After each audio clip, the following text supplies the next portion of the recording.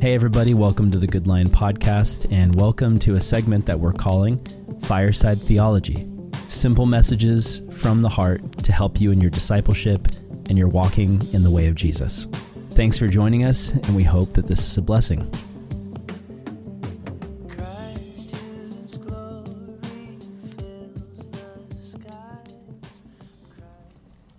We don't want to be like Jesus. That's just the reality. One of the biggest problems of Christianity today is that we look at Jesus and we don't actually want to be like him.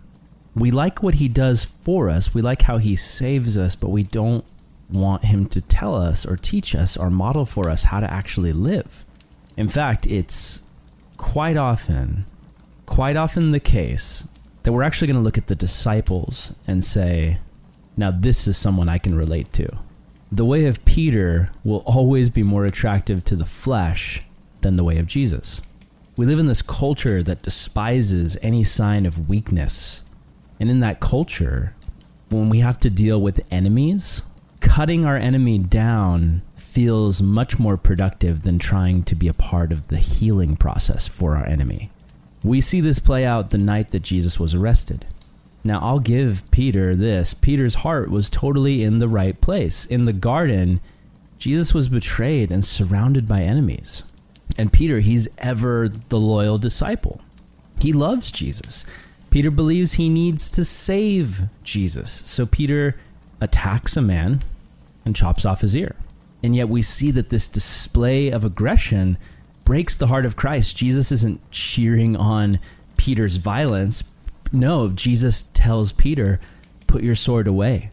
He who lives by the sword dies by the sword. Then Jesus tends to the wound of the very man Peter had attacked, a man who was on the side of Jesus' enemies. And this is the interesting distinction we see. Where Peter lashes out violently in defense of Jesus, the Savior's attention was on healing an enemy who one of Jesus' own followers had attacked. I think this story is rich, and it speaks so much to things that we're experiencing in this day and age.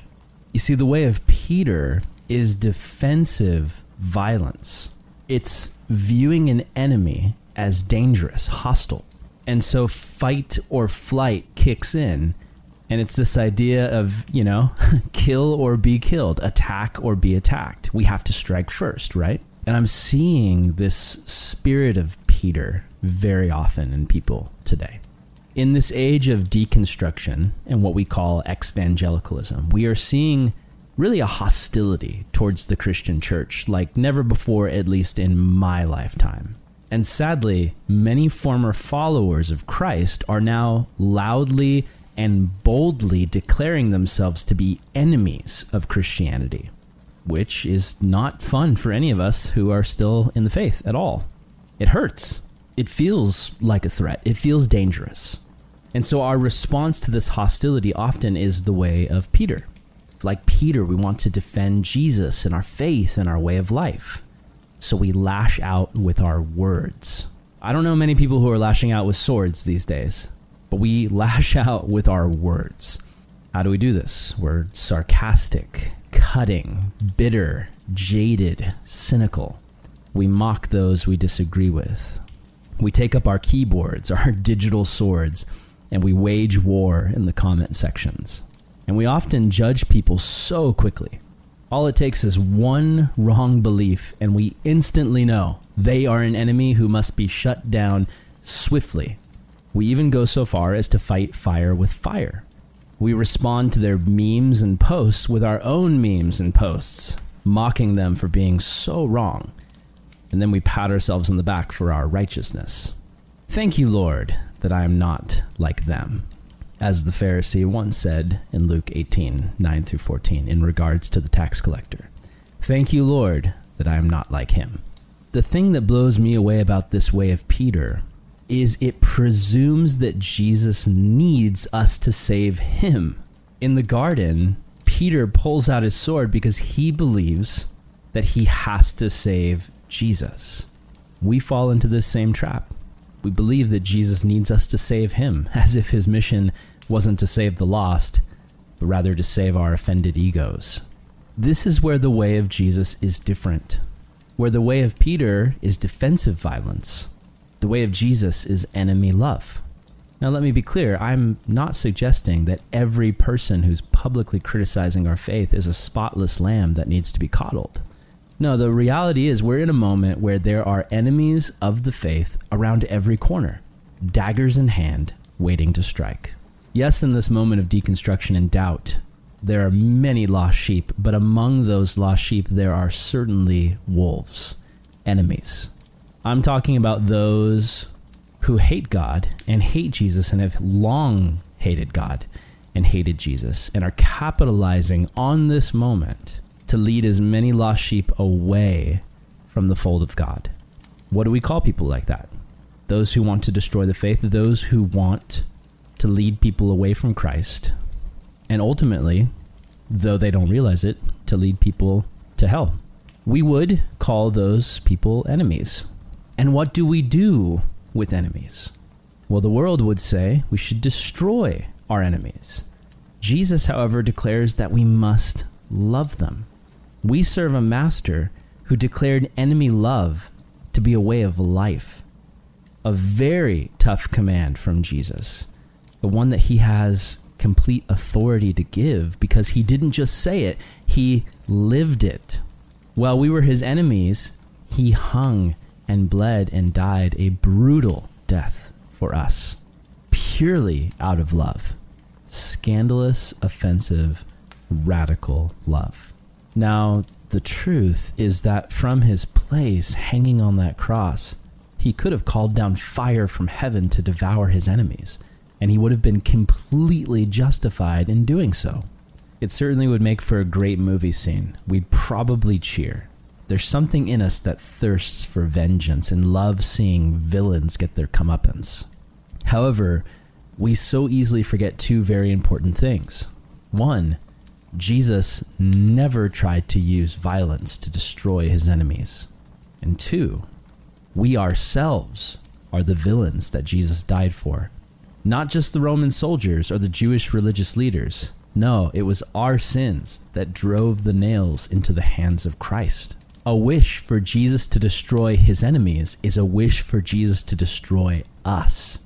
Thank God we are not Jesus. Thank God that we are on the path to becoming more like Jesus. Our Savior King is the strongest, most courageous, most incredible leader we could ever hope for. He modeled gentleness and compassion in the face of hostility and hate. When the time came for him to die on the cross, he looked down at his enemies and said, "Father, forgive them." That's not weakness in the face of adversity. That's strength unlike any the world has ever seen.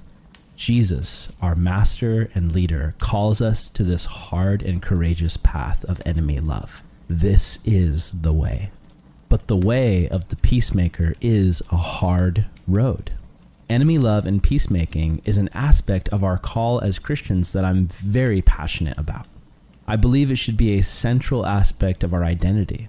The strange reality is that in my time trying to practice these aspects of Christ following, I've experienced great opposition, not from unbelievers, but from Christians. This isn't my unique experience. My friends and mentors who also take up the call to peacemaking and enemy love have experienced the same opposition.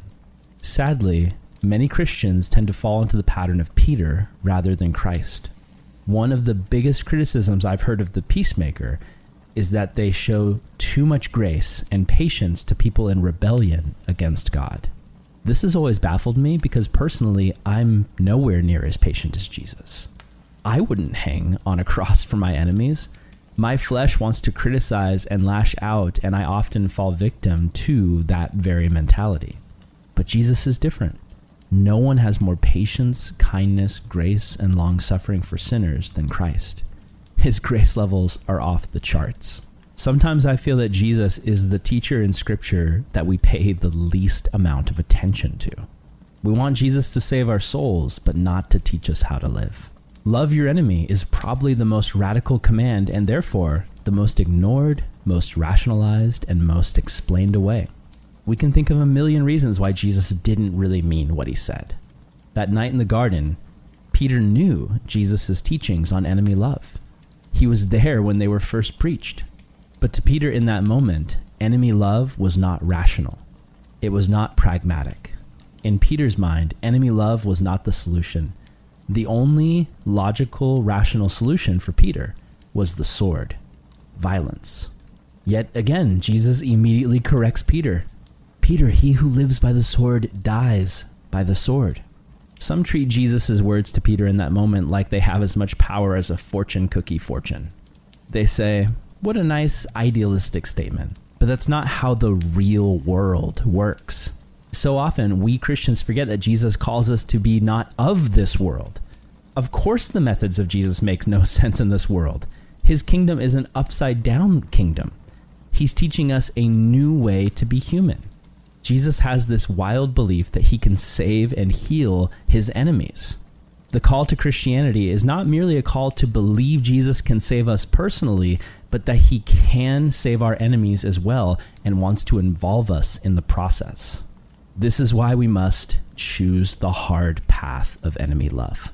This problem of evangelicalism, which is former Christians boldly and publicly leaving the faith, often aggressively criticizing Christianity in the public square, it's having a moment right now.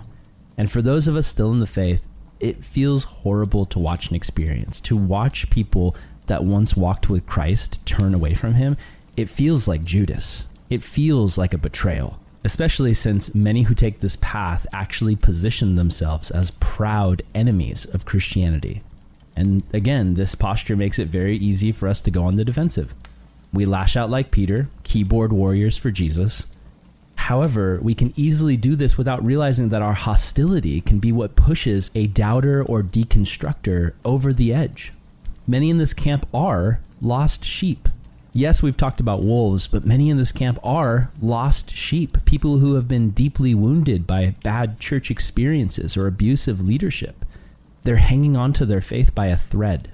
And so when we come along and treat them with arrogance, cruelty, or indifference, it just confirms in their mind what they've already started to believe. Christians are not the community of love that they claim to be.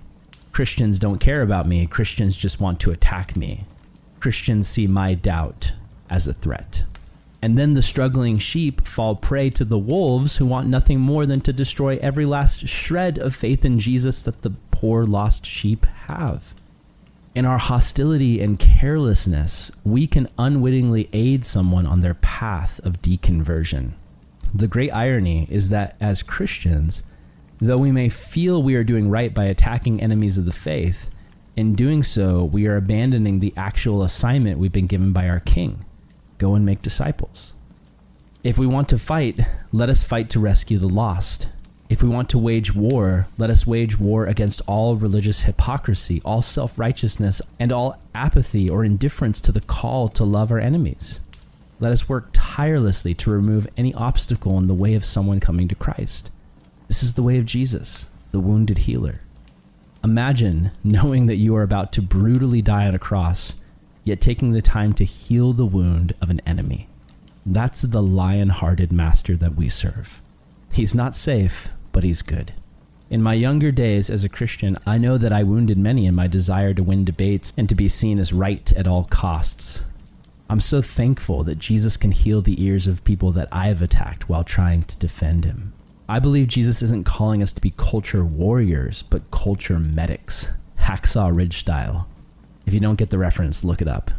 To paraphrase Paul, people aren't the enemy, they are victims of the true enemy. Ephesians 6:12. The truth is, if any of my evangelical friends are listening to this podcast, they're probably rolling their eyes, offended that I would say that they are in bondage to an enemy that they don't actually believe in.